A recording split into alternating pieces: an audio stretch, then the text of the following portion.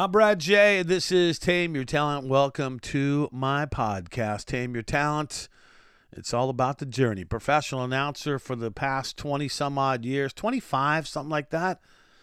You know, X Games, the Olympics, U.S. snowboarding, free skiing, what have you. Major events like Red Bull, Rampage, like all kinds of stuff. Dew Tour, doing it all and just kind of going through the motions as I worked my way from where I was, humble beginnings, all the way to being a top TV announcer. I've done it. Been doing the Olympics now, 7 Olympics under my belt. Hate to toot my own horn, but been doing a lot of stuff. And that's what Tame Your Talent is all about. I also have my YouTube page. You could subscribe to that. And then my website, tameyourtalent.com, because that's all about my announcer training school and stuff like that I'm putting together. Okay, what is this podcast all about? I started, 13, 12 episodes ago, started highlighting my book. I wrote down 20 chapters in a book I'm doing called The Ninth Caller. It's the story of my life, basically, becoming an announcer from humble beginnings, like I was saying. And I wrote these chapter outlines, basically, and put a bunch of bullet points down. So I didn't actually write the book, but then I thought, wow, what a great idea. Brad J., third person reference. How about instead of writing those down, why don't you do each of those chapters in a podcast in order? So basically it'll be 20 podcasts in a row. It'll be kind of the story of your life, and people could start from one and work their way all the way. Not that people would want to do that, but if you did, the opportunity's there. Okay. I do have a radio show. Yes, people actually pay me besides podcasting, and that's at ktyd.com. ktyd.com. Now, here's the deal. Put this in the memory banks. I'm there on that. I do a show, classic rock, Aerosmith, the ZZ Top, all that in between, Stones. You know the whole deal. You know the deal, okay? And I do that show 7 p.m. till 12 a.m., Monday through Friday. And if you don't live in Santa Barbara or Ventura, California, that's okay, because you can get it on the intraweb at ktyd.com. There's even an app, a free app available to get it at the App Store, KTYD. There you go. So you can get my show. 7 to midnight on the West Coast. Adjust to your time zone, and you can rock out with your socks out. You know what I mean? That's the show. Today's episode is chapter 13 of my book, Party Like It's 1999. If you remember my last one, which would have been done on Friday, is all about the chance meeting at a Kinko's. Now, those of you too young to remember what Kinko's is, mailbox, etc., mailbox express, UPS store, those basically took the place of Kinko's. And it was at that Kinko's in Santa Barbara, California, where I ran into a friend that I used to work at a skateboard company with. And he gave me a contact, a little piece of paper that had a name on it. And in the last episode, I talked about contacting that person. Her name was Michelle, and she worked for ESPN. And she said that got your resume. I got your info. Sounds like a good thing. I sent her my resume. She liked the resume. And it was after she looked at my resume and saw all this radio stuff. She was like, yes, I want to come and see you do your work, your radio work that you speak so highly of on your resume. I can't wait to come and see you do that.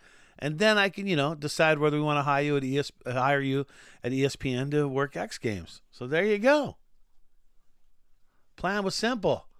The only bummer about that is I'd been fired from that job probably 2-3 months earlier. Okay? So now I got to think, how the heck am I going to invite this woman from ESPN, from X Games, to come on down, see me do the stuff that I do on a mic when I don't have a job anymore? I didn't know what to do. I was panicking. But now I was doing a surf report for free for the station, the news station, right? So I was basically an intern again. Wasn't getting paid. Just doing a surf report for free to try and get my foot back in the radio door that got shut. Okay. So I didn't have any events.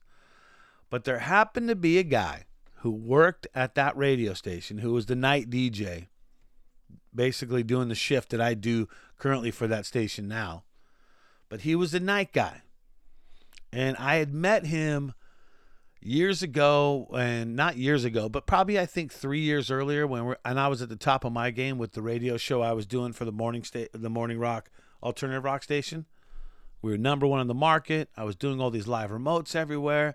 And he was the guy trying to break into radio. He shows up at a live remote that we're doing where we're trying to give away a car, right, basically. And that was part of the whole radio remote that we were doing. It was a whole promotion. And he comes up to me and goes, hey, man, I really want to talk to you about radio. So Mike's his name. And I go, Mike, yeah, sure, okay.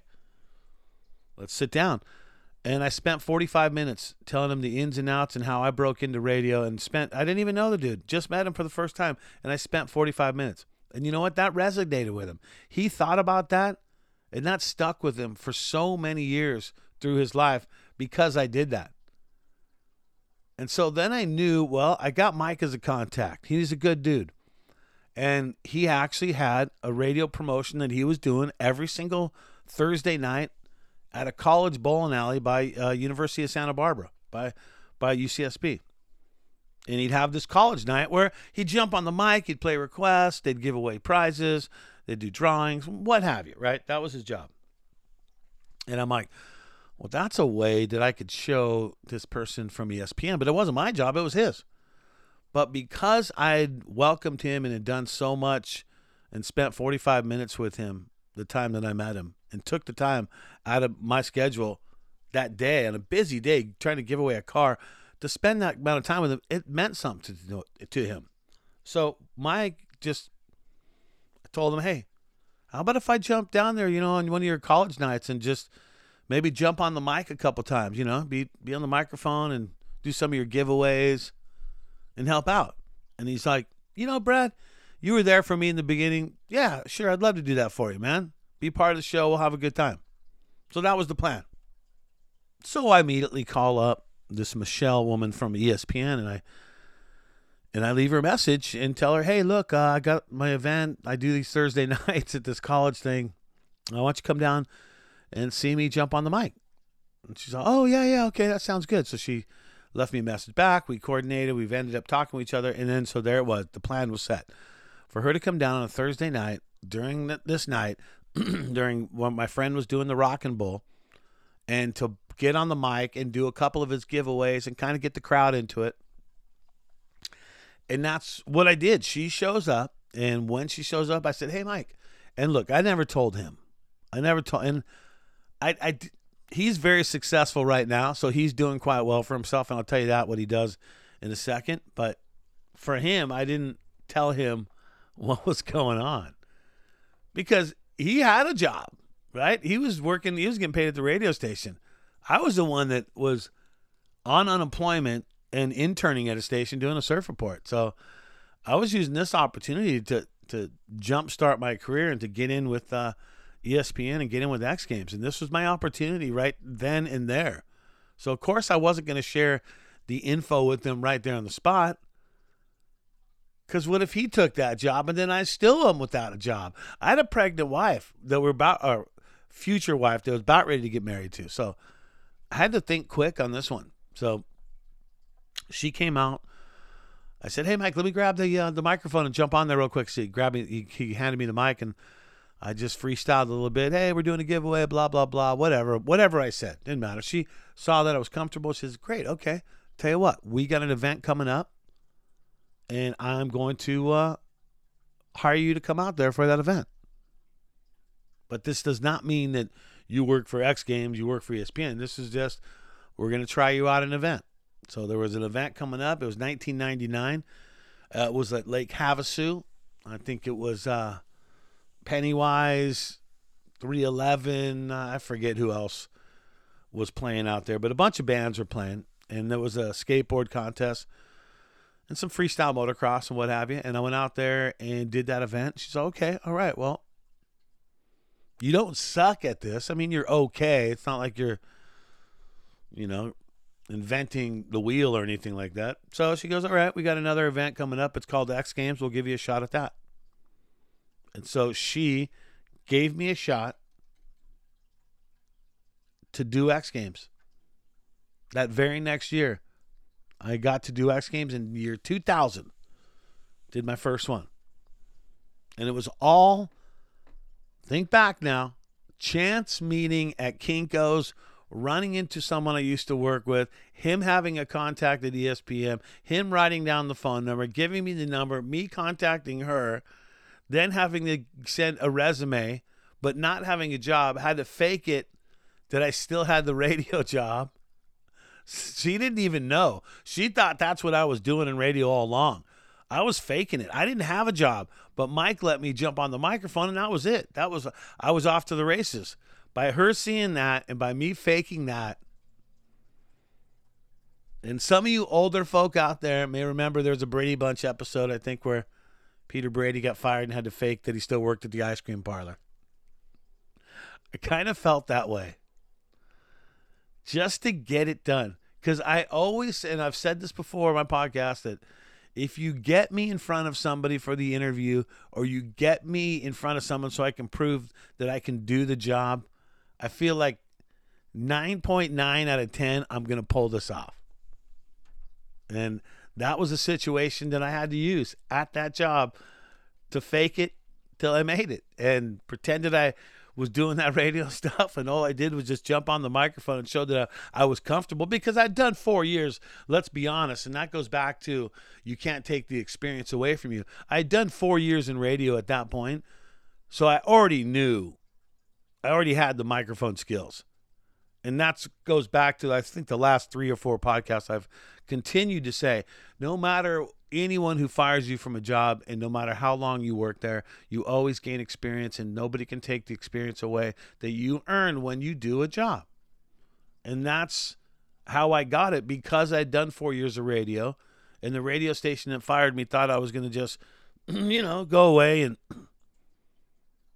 just be nothing.